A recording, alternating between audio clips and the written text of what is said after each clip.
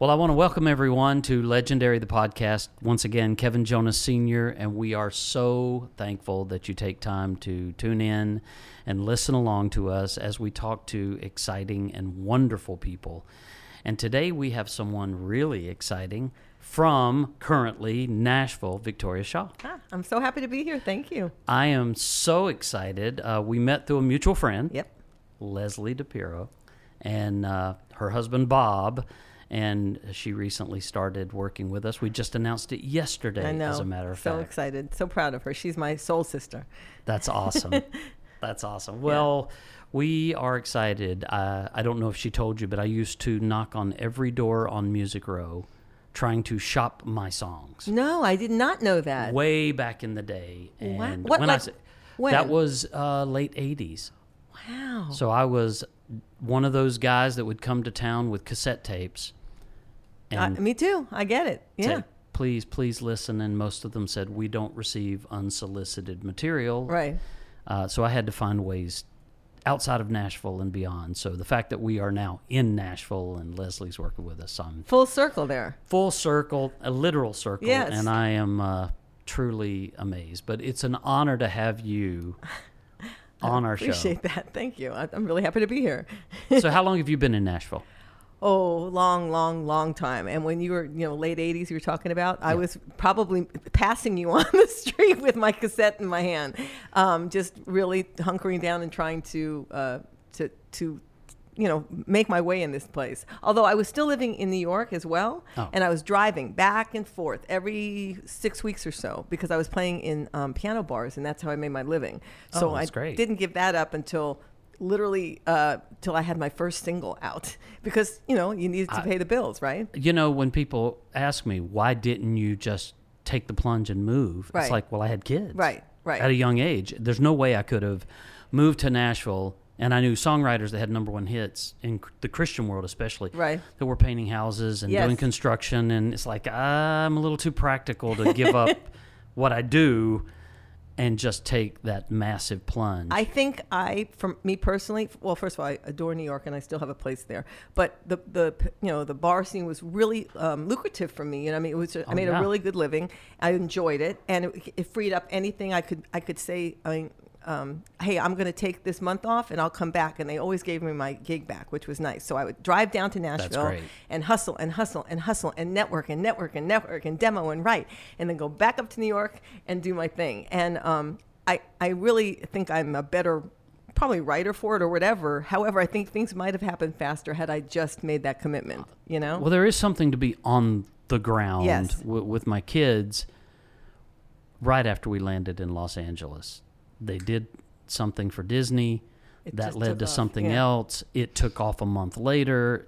They went from being dropped by Sony to overnight top 10, but after 2 or 3 years of struggling. So I get that, but I also appreciate somebody like me that had something going and needed to juggle the two. Absolutely. And the story's, nobody's story is the same, Right. Whatever. It's an interesting road when you look back and you go, oh, that's why I did that. That's why I didn't do that. So you started in New York. You are from New York. I was born in New York, but raised in Los Angeles, which makes such sense that I'm in country music. Oh, yeah, exactly. It's a perfect segue from New York, L.A. You just missed Brazil. Exactly. It's really crazy. I was all completely brought up in L.A. since the time I was 5 till the time I left there at 18. So those were my formative years. What part of L.A.? In the Valley. What part of the Valley? I literally went to Encino Elementary. Oh, that's where one of my sons and his wife and really? The baby, Nick and Priyanka are right there. It's a lovely place. When I was growing up, it was much more kind of like Nashville, actually. There were actually some sheep farms, sounds funny, and there was just more of a laid-back thing, even though you would go in a coffee shop and you would see maybe a movie star, which was wild. But it was pretty, it was diverse and it was humble, and I don't know. I lived in, a smaller house, but I loved it. I didn't love being in the height of Hollywood, especially the boys were well known. So I can't even imagine. Kind of insanity. Yes. And for a while we moved over like Bel Air, Beverly Hills area, and I was like, I'm from a small town in North Carolina. I was beyond a fish out of water. Right. I did not like it. The buses drove by. That's invasive, yeah. Paparazzi's chasing the guys down the street. So that part, but the valley I loved, and we were like in Toluca Lake, which had Beautiful. a little hometown area and hometown feel, which was awesome. So were you performing there growing up? From the time I was 12, I had a band. And my parents had been in show business, but got out when I was like 2 or 3. But they were very understanding that I wanted band practice in the middle of the living room. They didn't even blink, and was very, supportive. So my sister had who's 3 years older. She had friends who were musicians, and I kind of got together with them. It's funny. My parents let me do the gigs, but never to go to Waffle House or wherever, to out afterwards, because they were older than me. But we would play. Did you say that as a reference? Because my son's just released a song called Waffle House. I didn't, but I realized that maybe that's why it popped in my head. That is so funny, because that was where we would stop with them when they first started. But when I was singing in country music clubs in North Carolina, we would stop at a Waffle House because it's the only thing open. I was trying to think of the equivalent, to make the story like, they wouldn't let me go to, there was a place called Page's, which was a pancake house, but I thought Waffle House was more of a universal note. No, I appreciate the plug. But we played everything. I played high school dances, junior high dances, bar mitzvahs, bat mitzvahs, divorce parties, because it was LA, and big celebrations big for celebrations. divorce. I played on the weekends, and it was great. I loved it. I was the keyboard player and the singer, which is why I can't dance, because I played the dances. That's right. But it was great, and I had a great experience doing that and learned a lot. And then at 18, I always was intrigued with New York. We'd go to visit family there. And I was just working. I moved out of the house. I was living with my sister in Woodland Hills. And I was working for a magazine, not doing anything fancy, but I was working for this magazine. And my sister said, why are you so bummed? I said, I don't know. I just, I'm not really happy. And she goes, where would you want to be right now? And I said, I'd like to be in New York. And she said, okay, call right now, pick up the phone and make a reservation, get a plane ticket to New York for 1 month from today. And I did. Wow. And it was That's amazing. It was life-changing. I had an aunt there who I didn't really know that well, but she said, come stay with me. And we became super close. Are you Italian? No, I'm Jewish. Jewish? Mm-hmm. And kind of the same in New York. Exactly. Family is family is family, Exactly. and extended family. Exactly. I always say, one is born guilty, one just learns it as they grow. And they both talk with their hands a lot. My wife, Italian background, mother's name Madonia, but they were like Newburgh, Poughkeepsie. There you go. It's just, it's all very ethnic and very family oriented, and come stay with me and all that stuff. That's awesome. It was awesome. And I stayed with her for the first year until I could afford to move into the city. But I started I started working at a recording studio. I sent letters out to every place I could find, and I just wanted in. Right. I just didn't care what You went in playing, or you went in doing anything? Anything. So I said something like, I'm here, and blah blah blah. I can sweep. I can answer phones. I can sing background vocals. I can do whatever. Sweep and yes, at the same time. Exactly. And I also realized this is maybe I don't know if my dad ever said this, but I watched my dad be creative and hustle in a good way. So I knew that everybody likes free. Yeah. When you offer free, they're going to say yes. And I said, all I need is train fare in from Long Island. So I got a call from this recording studio that said, we could use somebody to answer phones and open up in the morning. Right. Great. And I made myself so irreplaceable. I organized, and I, greeted people, and I learned how to do tape copies. And by the end of the month, I said, thank you so much, but I really can't afford to be here. I'm so sorry. And they were like, well, how much do you need? Yeah, exactly. Because if you leave, we're unorganized again. So they offered me, I don't know what they decent, just a little money. And then the man that owned the studio, one of the men, also was a host of a open mic night at this place in Midtown. And he said, our piano player just quit. You got to come play. And I was like, I can't play for other people. I can only play for myself. I'll play. It's too nervous. He goes, just come. So I went and played, and I'm a good reader. So when they put the sheet music in front of me, I was like, got it. Oh, I can do this. And I did that for quite a few years. And then I got hired to play the cocktail hour, and that kind of took off in the city. It's funny. Oh, that's great. Yeah. So you're now playing for an open Mike, were you also working in the studio? I was working in the studio during the day. Oh, working like playing and singing? Did you get into the music side of it or the recording side at that point? No, mostly I got to do free demos, so that was good. So it was only for me. Like I didn't, I'm not really a studio musician, I don't think. And I might have been asked to sing some harmonies sometimes, but it was like a 16-track studio. It wasn't a 24-track at the time. So it was more like, local demos, local artists. I met a lot of cool people. And there's so much talent. There's so much talent. And it was so great. Diverse. Yeah. I mean, the whole city is, every neighborhood seems, especially in the 80s, every neighborhood had a different flair. It's true. It's still kind of true, honestly. And but it was a great experience, and I wouldn't trade that for the world, because I just learned a lot, in general, about business, about doing things. It helped. And you were using that time, you were able to do your own demos. Yes. And I didn't have to have a day job. That was amazing. my day job, I didn't have to be a waitress or a bartender or whatever that is. So I just Which is like a rite of passage for anybody that's in our world. Funny, I lived with lots of actresses, up and coming, and I got to kind of peek into their world. And most of my friends are professional, which is great. We all kind of did it. But it was so interesting because I was the only one pursuing music, and I was... I assume Broadway, acting. Movies, all those things they were doing, yeah. So I was the one pursuing, like, I found this Nashville. I'm going down there and back up and down and back up. So how long were you in New York before, and making these demos before you said, Nashville has a similar vibe? I'd written some songs because I started writing just for fun. I'd been writing since I was 12. Nothing, right. I didn't think I was going to be a writer, but it was fun.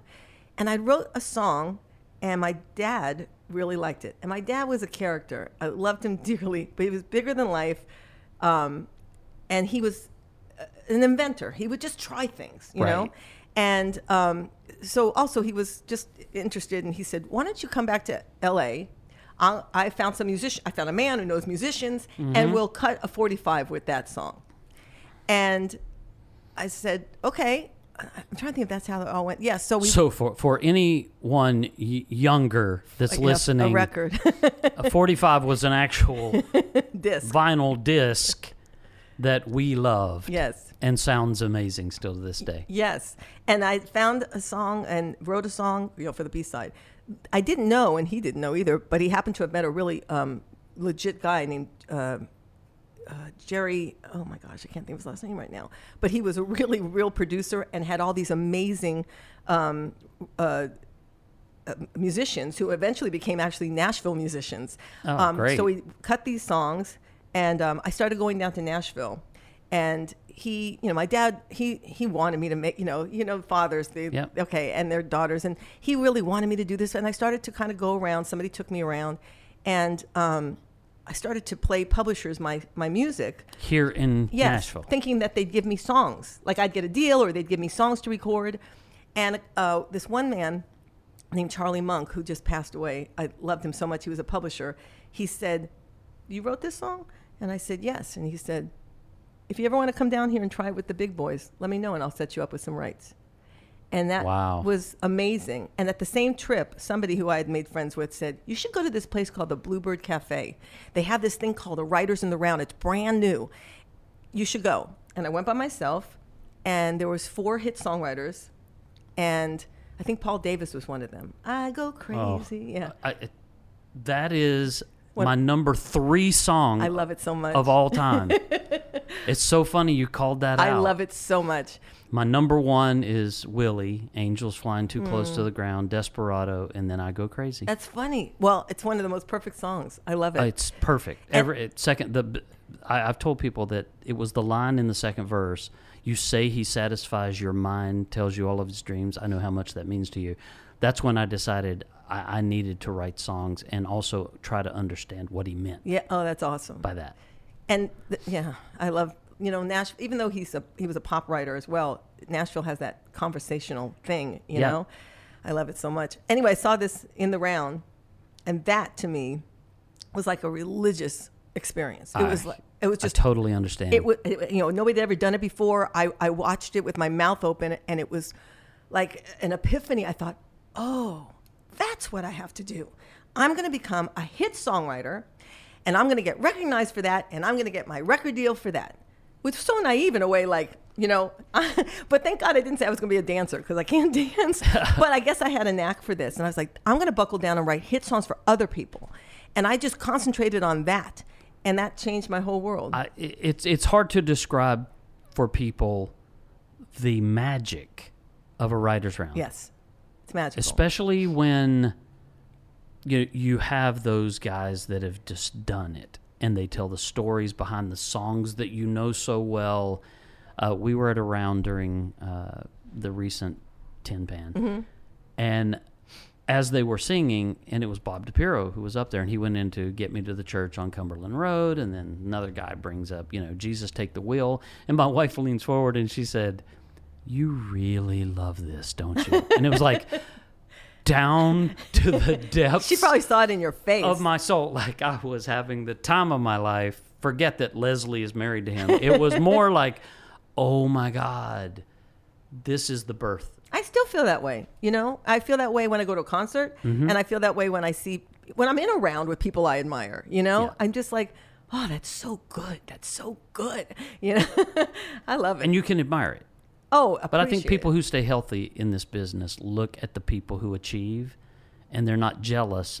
They admire. They're not jealous. They go, well, somebody did something right. Absolutely. I can't. The whole jealous thing, I have no interest in. I used to think, and also I read that, anything bad you think is karmically bad for you. You know what I mean? So if you wish bad on them, it's going to only bounce to you. So I used to rent a house in East Nashville with a up-and-coming songwriter named Jess Leary. Even though I had my place in New York, it was cheaper than living in the Shawnee Hotel that I used to do. So it was like $200 a month or something to keep half a house here.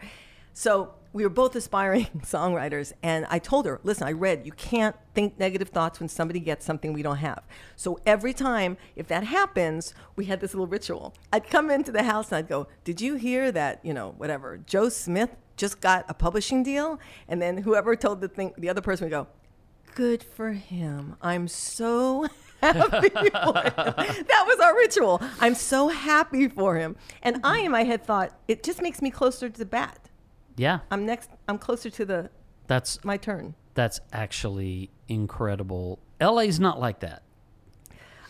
LA doesn't have that same supportive push. Right. Like friendly competition. Friendly competition. Yeah. It's okay. I've kind of said in my life, like, I can take that you beat me, that you get there before me. I just don't want you to out-hustle me. Oh, interesting. Yeah, don't work harder. Yeah. Yeah, I want to work harder, and I want to push. I want my stuff to be great. But that's also for me. That's not necessarily so that other people even recognize it, but to cultivate that attitude of good for them. Yeah, and absolutely. Not in the Southern way of bless their little heart. No, and I actually, when I hear a song that blows my mind, I just think, that's the caliber of songs I want to be involved with, just, yes, it's a beautiful thing. I love the art of it. And I so appreciate anybody who touches me deeply. I'm not a crier, but there's a couple of songs that, Lee Miller, he wrote a song called, Then They Do, I think it's called, was Trace Atkins about, growing up. Yeah. It was like, I remember driving and starting to, tear up. That and a song called Letter to Me by Brad Paisley. Yeah, incredible song. I probably cried 3 different times listening to those lyrics. And I love that, it's amazing. I still love that. The recent song was a song called Ceilings, which is blowing up on TikTok, but it was just this acoustic-based song, string quartet, in the middle of New Music Friday, which is pop and R&B and all the rest. And I'm just listening because I'm in this business and I'm driving a long distance. Song captured me, I went back. Song captured me, I went back. I finished up the entire New Music Friday, like 70 songs, whatever it is. Went back, found the girl, looked her up. Who was it? McAlpine, Lizzie McAlpine. Huh. New, and of course it's blown up, and by the time I discovered it, I think there was 100 million already because of TikTok. It's a trend about coming home. But it literally arrested me. Like, how beautiful. That's and I still love those moments. My kids have a song on the upcoming record called Little Bird. I Probably can't even talk about it, about their daughters. And so incredibly special. I can't wait to hear it. Can I make a correction? The song that Lee Miller did was "You're Gonna Miss This." That was the Trace Atkins song. Yeah, that's the one. Great song. That's great. Yeah. You said you looked her up and everything. I Shazam constantly. So do I. I can be in TJ Maxx. I'm like, what is that song? Yeah, I look weird most of the time. I do it a lot. Because that gives you, if they're smart, it gives you like background information. Totally, and lyrics and there's website and all sorts little of things. EP. Love it. Okay, and you're looking through everything, going, oh, that's where she's from. That makes sense. And there was an interview with her, and she was so adorable. I don't know her at all. Right. She was so adorable. She's just like, I just wanted my songs to say this, and I'm just really surprised. There are better songs, I think, on. So endearing and so a songwriter that, again, I was just captured. And when I would come to town, my wife and I would go, okay, what can we part with? And it would be our couch. Okay. So we would sell a couch. I'd use that to fly here, and I would come to the songwriters conferences. And one of the songwriting conferences, there was a guy that was speaking, and I realized down the road that the real songwriters and the guys choosing songs probably left town when all the songwriters came to town. But the guys that were speaking were great. And he said, don't compare your songs to the people around you. Compare your songs to the people that are winning Song of the Year. And at that time, it was Paul Overstreet. Over and over and over and over again. And he was on that run with a guy I used to sing and compete against in North Carolina. Oh, that's funny. Randy Travis. Yeah. And so I was drawn to his lyrics and those simple concepts of home and South and family and love and commitment. And I knew there had to be some faith background in there, the spirituality or whatever it was, there was something. But I started comparing my songs without jealousy to the people that were truly great. And you moved to a town where it's spiritual songwriting. It's honored. It's sacred. Yes. It's like the last frontier, that is really about the song, not about the production. Because when you strip away all of that, all the drum machines and all of this, if it's not a solid song at the core, it might be a hit for a minute, but it won't be, played 20 years. It won't be a classic. It won't be The River. Well, thank you. First time I heard, speaking of emotion, first time I heard that song, sorry, don't want to get emotional. Oh my God, I'm so honored. I'm so touched. Sorry. Thank you. Oh my God. The first time I heard that song, and I loved Garth Brooks. Loved Garth Brooks. The first time I heard that song, I will sell my vessel till the river runs dry. I was so moved, I couldn't speak for a week. Wow. And if a few things have done that, that song, Les Mis, and my son has been a part of it on Broadway, but just the redemption of that, I couldn't talk after. And if you asked me about it, it would be like, well, I don't know. In Les Mis, is it stars or is it the whole soundtrack? The entire theme, the part that got me was so early on. It was he gets out of prison and he fails and he should go back to prison, and the priest says to him, I forgive you. Yes, take these. I've bought your soul for God. Oh, I got chills just now. It's true. It's true. I've seen that show so many times. And I cried until Master of the House and then started crying again till the end.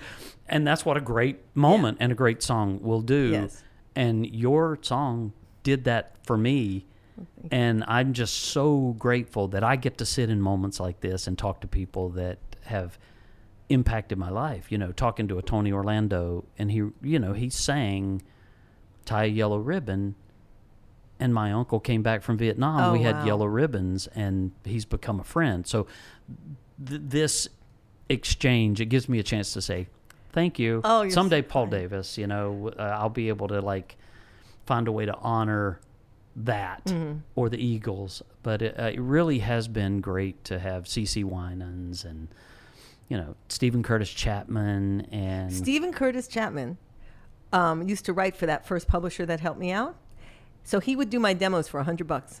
He would Wow. play. He would play everything and sing, and it would be like $100. And 50 plus number ones. Yes, And yes. who knows how many Dove Awards and Grammy Awards. So he was a talented guy back then, but he was just, hustling like us all, like we all were. Well, that's what people may not understand, which I would love to know your perspective on that. When you came down here, I had a moment of, oh, well, Brent Rowan plays guitar better than I'll ever play, and Susan Ashton sang better than I'll ever sing. And I started going through, and it's like, I better get into the music business part of this because these people are unbelievable, and they're like driving me to the hotel.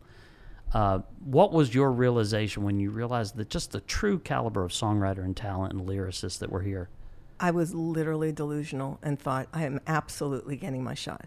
Like, sometimes I think it was either, sheer confidence or absolute stupidity, because my story took longer than anybody.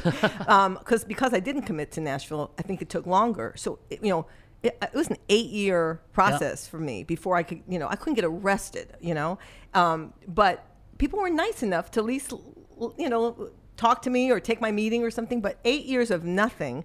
And I finally got a publishing deal by an independent publisher named Gary Morris, who was an artist at the time. Of course. He was the only one that kind of took a chance on me. Wow. And the following year, I had 3 number 1 songs. It was like God went, and go. Now. But before that, nothing. That happens. It was wild. So many times. In this town, it's a little bit of a cliche that it's a 10-year town. I've never heard that. Oh, really? No, that's interesting. I think most people should understand that because, at the Bluebird or whatever, young people are constantly coming up to me going, I came here 2 years ago to make it, as a songwriter.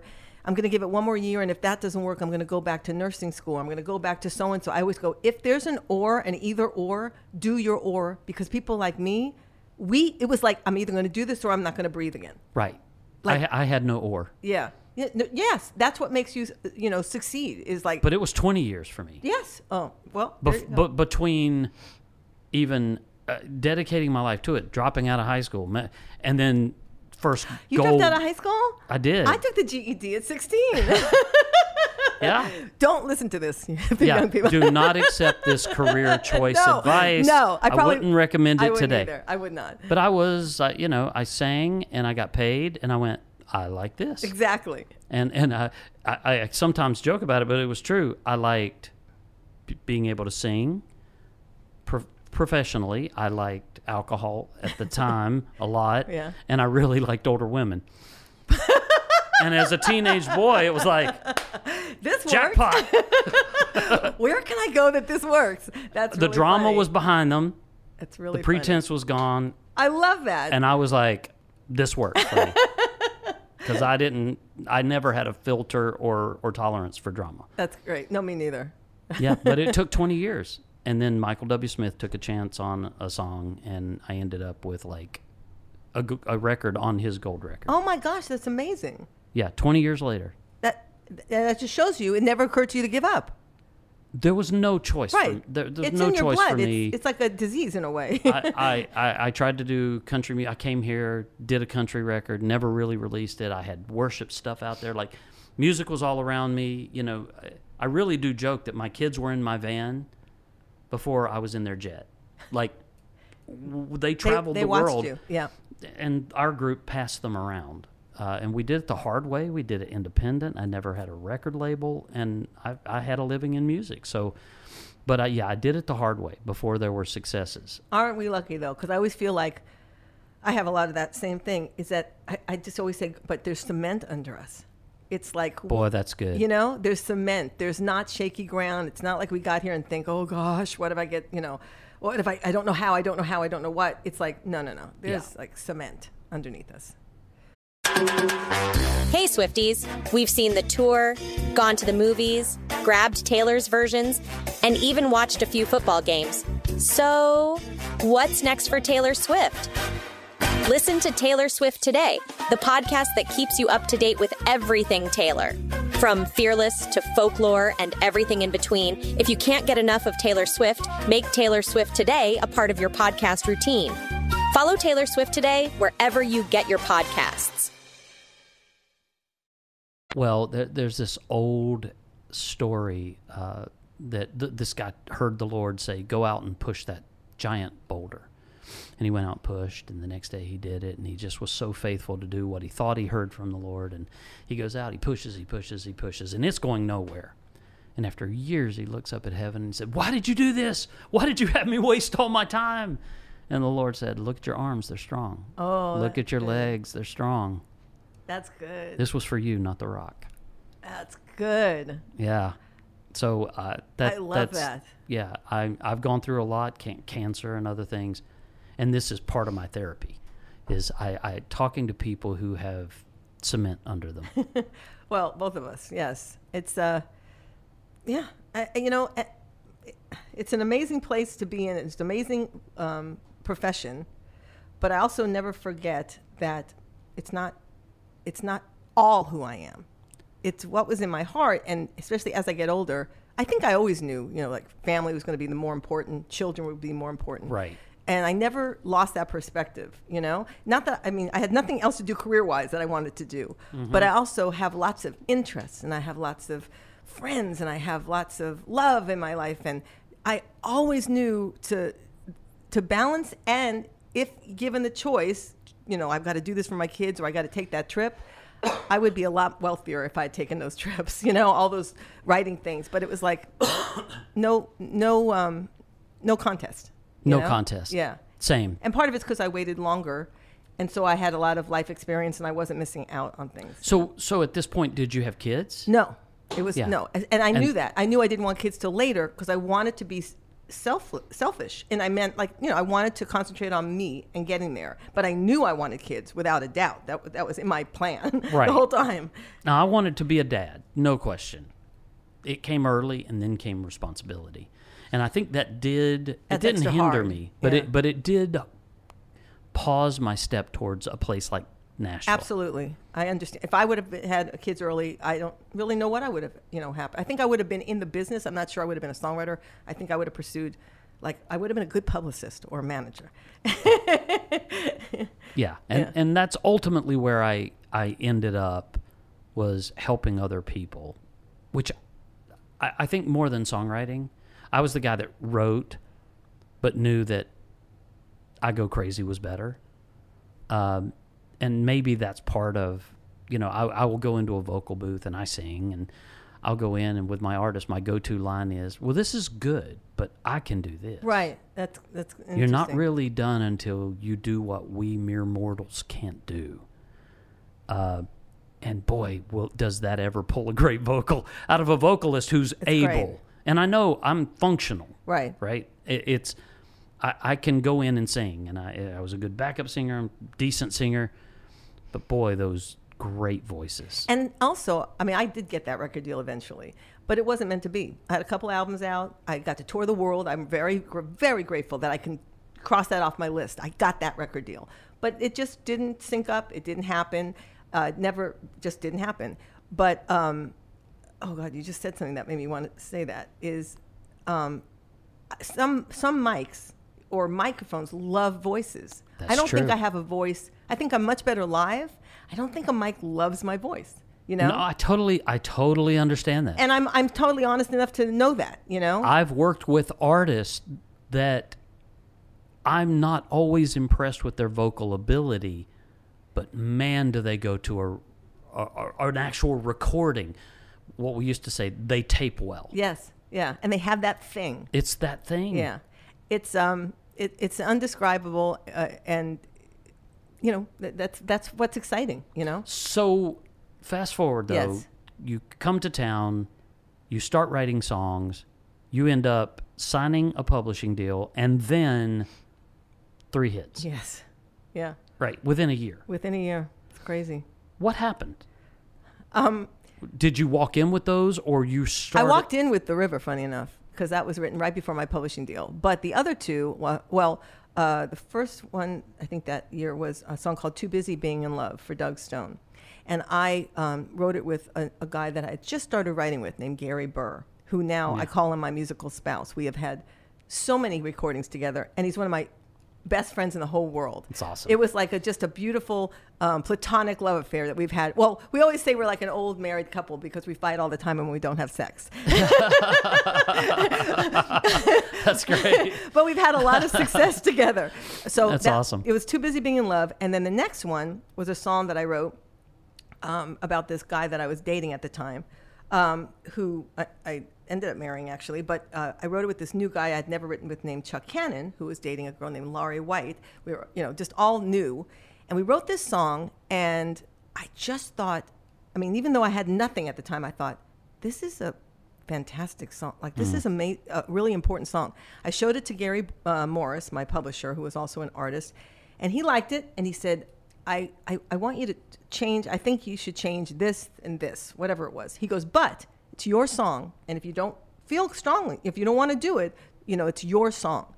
And even though I had nothing going on, I said, I don't think I want to change anything. Wow. And he said, that's totally fine. I won't cut it because I feel like it, but that's fine. And I don't know, I went, okay.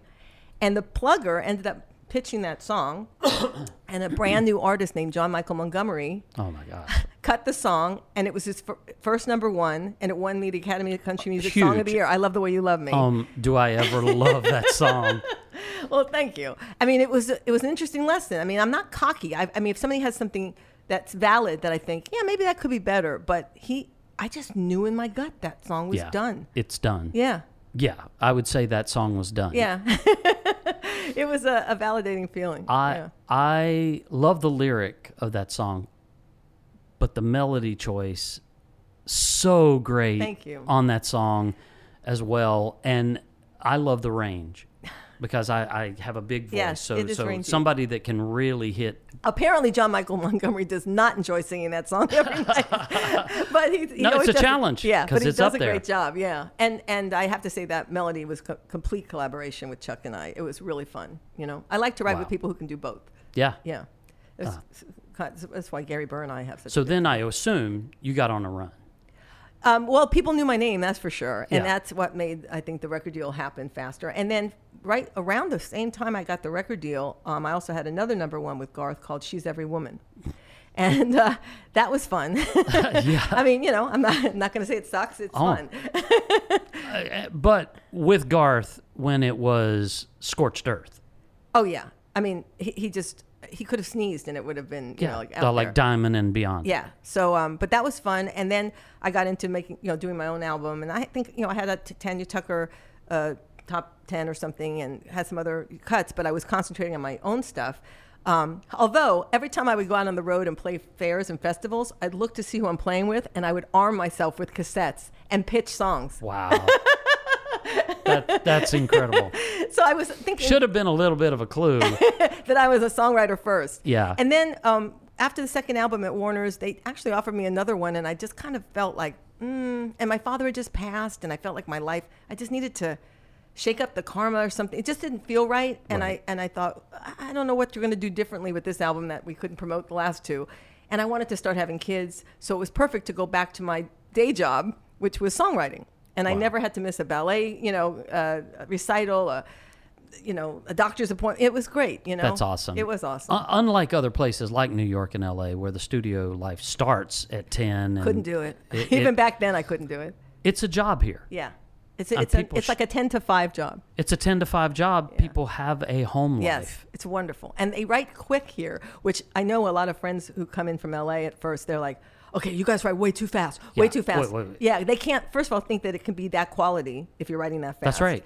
And the other thing is just their mind, and I keep saying, it's okay. You don't have to write fast. Everybody can write the way they want to. It's just kind of how a lot of speed, but it's okay. Nobody's judging you. At the end of the day, it's just how the song is, But I know a lot of people get overwhelmed by the speed of which we write. I would be overwhelmed. but I don't like to walk out of a session without the song completed. Like maybe 1% of the time the song's not done and we have to get back together. I was like, no, we'll just stay till it's done and then I'm done. Right. Or the magic's just not on that song. Yeah. I'm not a tweaker. I like to complete it well and then don't change a note. That's incredible. Yeah. I mean, I'm very, like, if I'm not there at the demo session, it's like, no. Every single note counts. Don't change a note, But that's also revering the song. Yes, The song is the thing. The song is the thing. And it always has been for me. So that's, again, I think what I love so much about Nashville. Yeah, it's where the song still, it still means something. It's still, ironic that the songwriter is still paid less than anybody.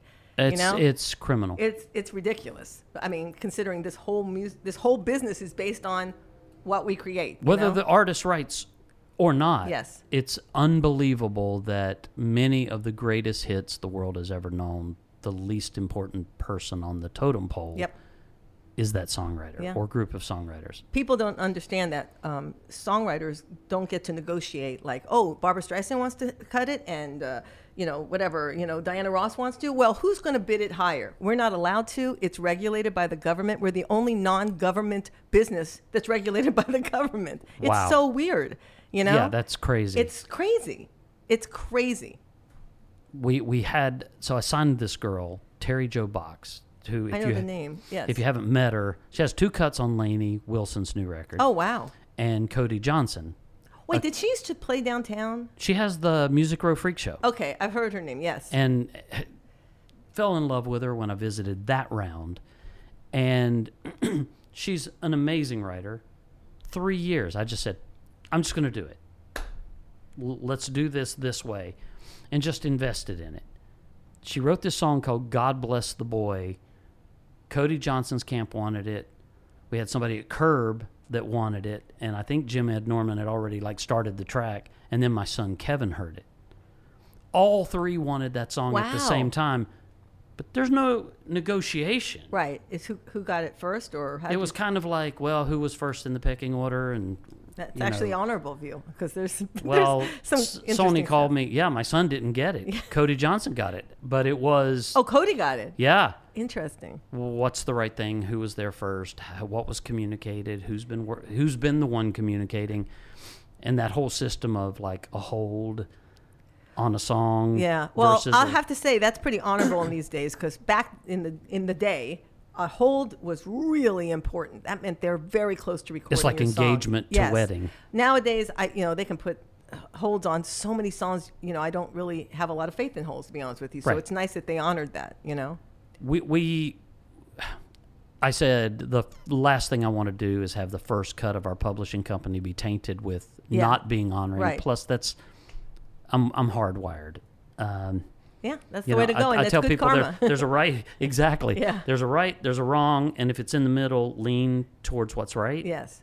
And so I don't find a lot that lives in the gray because of that.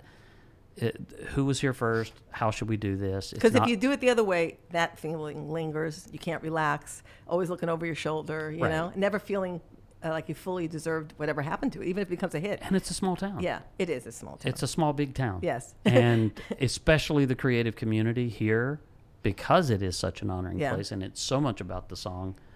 Word gets around. Word gets around. and it does, I think, everywhere. Yeah. But you've survived here. I survived here. It started to get slower when I'm trying to think what year it was. I had the Ricky Martin and Christina Aguilera did a song of mine called "Nobody Wants to Be Lonely," and that was great. And then after that, incredible. Thank you. And things started slowing down, and I thought, what is happening? I'm not writing less well, but I'm not getting the cuts I used to. And that's when I realized, okay, when I'm looking at albums now, reading the credits, a lot of the producers are owning publishers, are the publishers of these writers. So I thought, okay, well, I'm not leaving town. And if they're not going to let me in their reindeer game, I'm going to find my own reindeer and figure it out. And for some reason, I thought it was going to, in my head, I thought this is going to be a 5-year process. I think because somebody told me once publishing companies take about 5 years to launch or to make money. So I thought, I have time. And I thought I would look for a male artist because I'd had so many hits with men, you know. And I would look for a male artist who could sing and write, blah, blah, blah. And lo and behold, funny enough, I went to see my friend Linda Davis and her family Christmas show. And I hadn't seen her little girl, Hillary, in a long time, Hillary Scott. Wow. And she comes out, she's like 15, I don't know. And she sings, not great, but there's something in her tone that is really magical. Yeah. And I'm like the RCA dog, like, you know? You're right. And I walk over to her after the show and I go, Hillary, I want to work with you, and I'm not even sure what I mean by that. So why don't you come to my office and let's talk? So she, and her parents really didn't want her in show business. She was going to be a beautician. I think she wanted to be like, go into beauty school. Right. But her parents trusted me, thank God. And her mom is quite a singer. Quite a singer. But she also looks out for her baby, so she knew I was, never going to hurt her kid. So she came over to my office, and we started talking, and she sang a little more for me, and I said, I would like to develop you. I want to get you a record deal.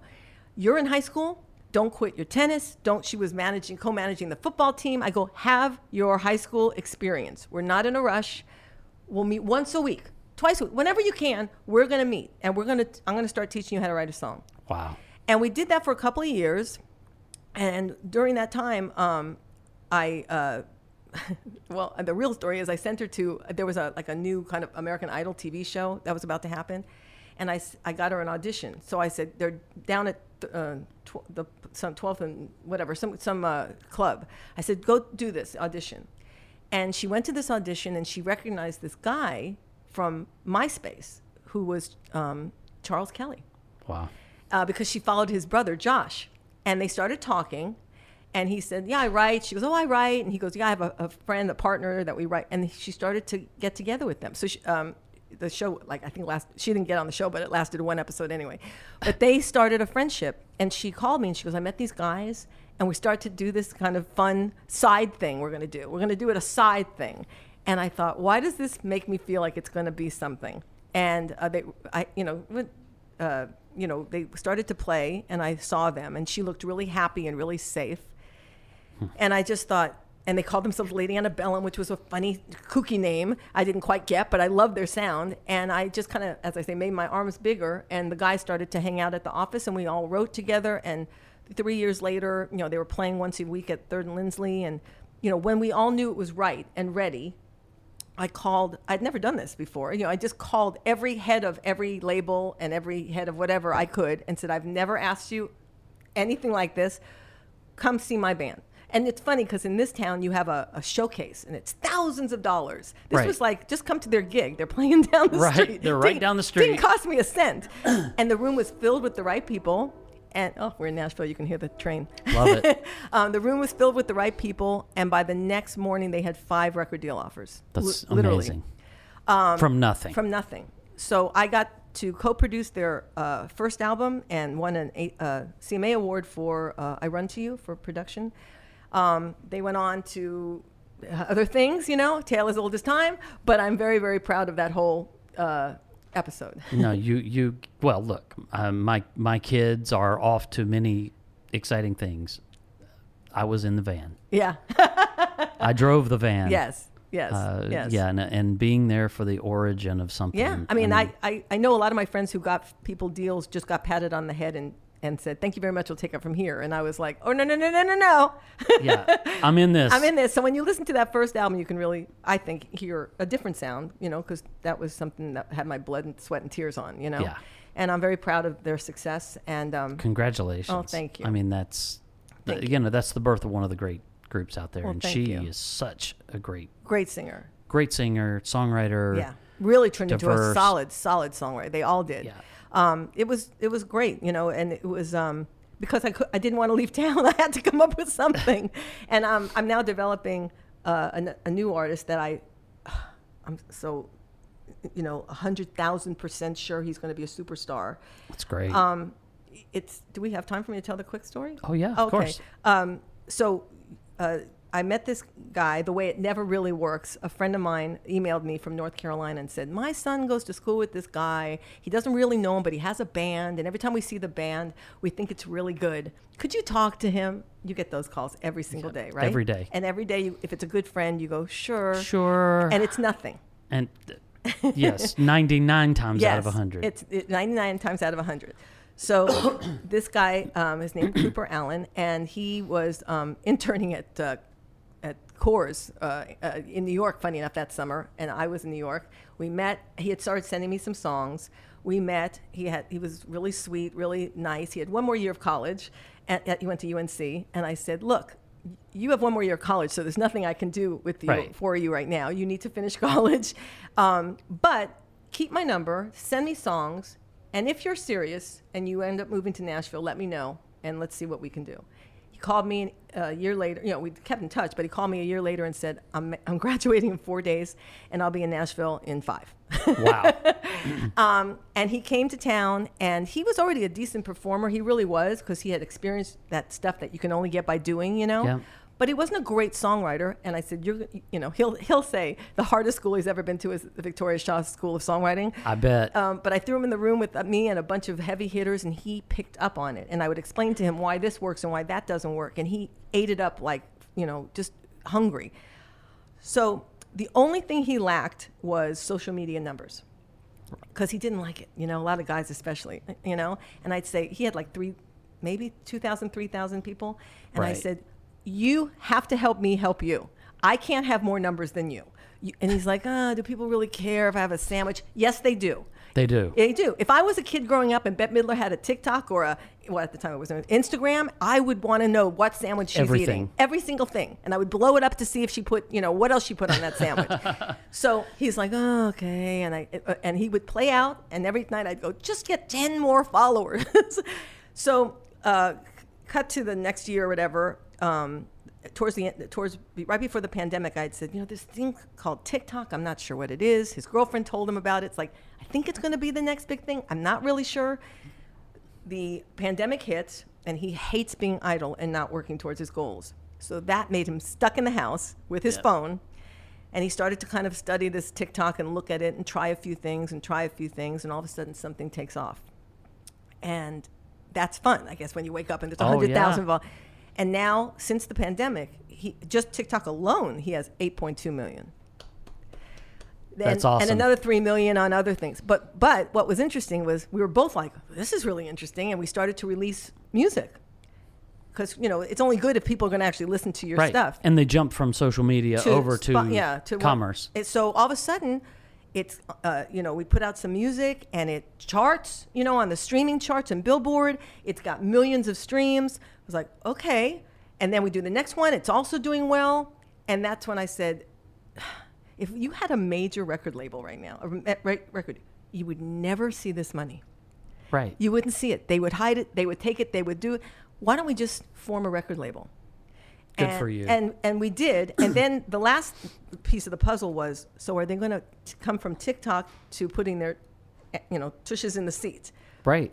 And he is selling out now 2,000 seat venues. Awesome. 1,500. He's doing Stagecoach next week.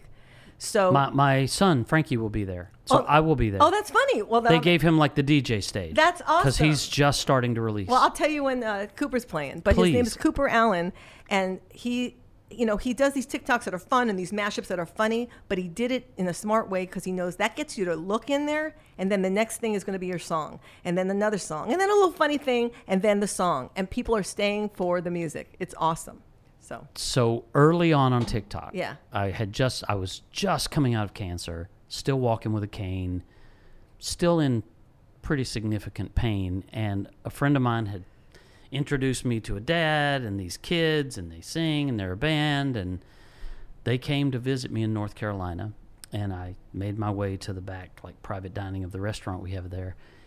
And I said, well, look, I don't know if I'm ready for this. I'll do a little consulting for you. And then I said, I'll just bite the bullet. I like you guys. Seems like you're incredibly talented, great songwriters, etc. And about 3 months later, they said, one of our songs doubled in streams this month. Oh, good. The next month, our entire history just doubled. Something's going on. It was TikTok. Right. Early love song on TikTok, where it was almost all dances.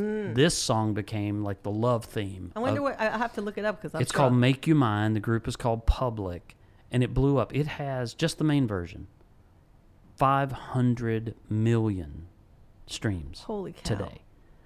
That's signed amazing. them with a friend of mine, David Massey, when he was still there. Right.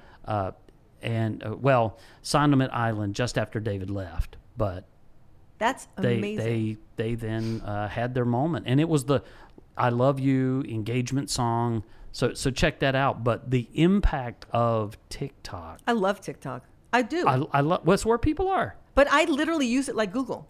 Like, I love TikTok. Not only do I discover new music, but the other night I was making dinner for some friends coming over, and I was like, hack for green beans. And like all of a sudden a recipe comes up. I don't even Google things anymore. My wife and her friends are obsessed with TikTok, and it's funny, and it's the clothes, and it's the style. But I've learned so much on that app. I love it. Yeah, I get caught in all the like ancient civilizations and conspiracy theories. So, well, I follow this one girl that lives at the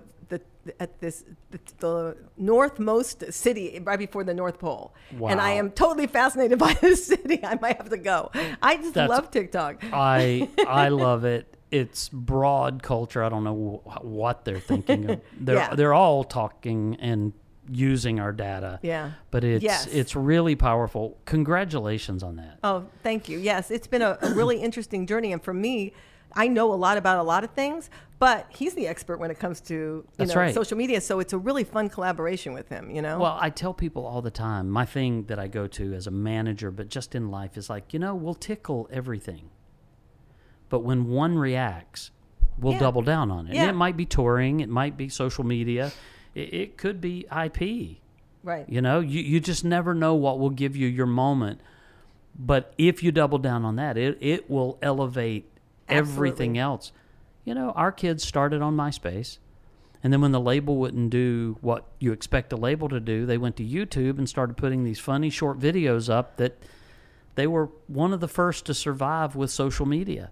It's really an amazing tool. And I think, I don't know what the significance of major record labels will be. I mean, they're going to have to collaborate a little bit more transparent. And, I'm not against record labels. Maybe eventually we'll license with one or merge with one. I don't know. But I don't want to go to a record label going, please take us, please help us. I want to come in and go, here's what we have. Well, you know what'll happen when you do that? Yeah. They'll then come to you and say, okay, we need something big. What do you have? Yes, exactly. Well, if I'm doing that. Right. What do I need? That's one of the reasons that I'm opening my own shop as well. It's like, I'm tired of being the guy that they ask for, like, to do the work. Contacts, to do the work, to come up with the creative ideas, and they take all the money. Yes, that's exactly. Amen. It's just, I get it. Yeah. When there's momentum, they're the best. Right. And they're great at it. But that development is missing. There's a couple of labels I'll leave, not mentioned, but I know that just when the TikTok thing kind of blew up, they signed all these TikTok people. And then they put them through the normal machine, which is wait, get in the queue, start writing, let's see who you're going to be with. And all these people lost their audience. Killed the momentum. They killed the momentum and they lost their audience. I feel bad for them. It was like, that was so wrong. They're writing a song. So they're taking the song or the moment that's viral. Right. And they're going to cash out on that, which will probably recoup whatever advance they gave. And one guy who's a marketing guy at a major, he told me that only 2% of those that have a viral moment have a successful second single. Oh, that makes sense. So you're betting on a viral moment, not a career. Exactly. And those of us that care about these kids, totally, they need a career. Exactly. And the viral moment is just one of many that could come. I looking back over, MySpace to YouTube, our children and their career, there were so many viral moments, but the support behind it was the work you put in to prop that up and keep it steady and keep trying. There's John Maxwell teaches on leadership, and he said, if you can't beat them, outlast them. Oh, I love that. Not join them, outlast them. I love that. So just outlast. That's funny. And that's, they just received a star on the Hollywood Walk of Fame. Yeah, that's fantastic. And it's, they've outlasted a lot of things. That is quite validating right there. You know, but it's because it wasn't a joke, it wasn't a fluke, it was hard work, it was based on cement, all of that stuff, and obviously they have their head on their shoulders, because they had good parents. Which, speaking of parents, I think to be a great mentor, guide, help to develop an artist, whether they're with you or your blood or not. I think for me, I don't have any ego involved. Mm-hmm. I wake up every day and think, how do I make Cooper Allen a star? I still perform here and there because the money might be good or it's fun. I never think it's not an ego thing. It's not it's like, oh, this makes me, grin. But every day I wake up, how do I serve Cooper Allen? Because that's the only way you succeed. It's like getting out of, because if you still think in the back of your head that you're the star, it never works. Never works. And too many record executives think they are the star. Yeah, it's odd. It's odd. Yeah. You're not making music. I had one executive tell me once, and tell me as a manager, not as the father, not as, a guy that really loves these artists. He said, we'll be here, Kevin, long after the artist is gone. That's the way you think. Absolutely. Was somebody saying that about Bette Midler? Yeah. Were they saying that about Don Henley? Yeah. No, they were like in it. They were religious about it, Somebody had to be. Yeah. You know what I learned when I was on Warner's was, doesn't matter if my song is number 60 or number 1. Those guys keep their jobs, the promoters. That's right. Like, it didn't matter. They didn't get, like, it didn't matter. And it was sad. It was a startling revelation for somebody, I was told by a record company head that they were told that if our sons received a spin, they would lose their job. Because they were trying to promote somebody else at the moment? They were trying to promote somebody else and, quite honestly, trying to get rid of somebody that was championing our record. Oh. And it had nothing to do with my sons. Was that a mutual friend of ours? It was a mutual friend of ours that I won't get into. But yes, somebody we both know. Interesting. And wow, so we're out on a radio tour in radio stations with promoters locally that are being told they better not get a single spin. Don't make him look good. Don't make this guy look good. Don't mention them. Wow. I was sitting in one room with a program director at the radio station, and he said, are you going to play these guys for me? Because he was just a nice guy and felt bad that we're in the room doing liners in the other room, and I'm sitting in the office as everybody else is being played. It's a weird business, and, like in any business, I'm sure if we were in the plumbing business, there's the good, the bad, the ugly. Yes. There's good people, there's not such nice people, and, But, I've been fortunate because our mutual friend is... the debt I personally feel I owe him is incredible. I mean, he really... If there was a chopping block...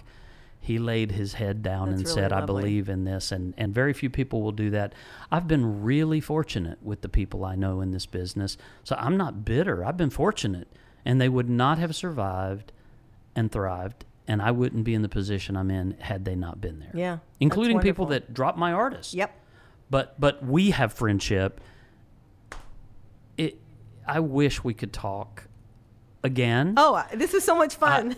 Maybe, I'm hoping to do a roundtable here in town. So maybe next time we could do that because you just came up in that list of like, I've got getting to know you here. Yes, I feel like we became fast and furious friends. It's awesome, and congratulations on everything. And congratulations on coming to town and just making your mark here. Everybody knows that you guys are here. I can't wait to see all the exciting stuff that's going to happen.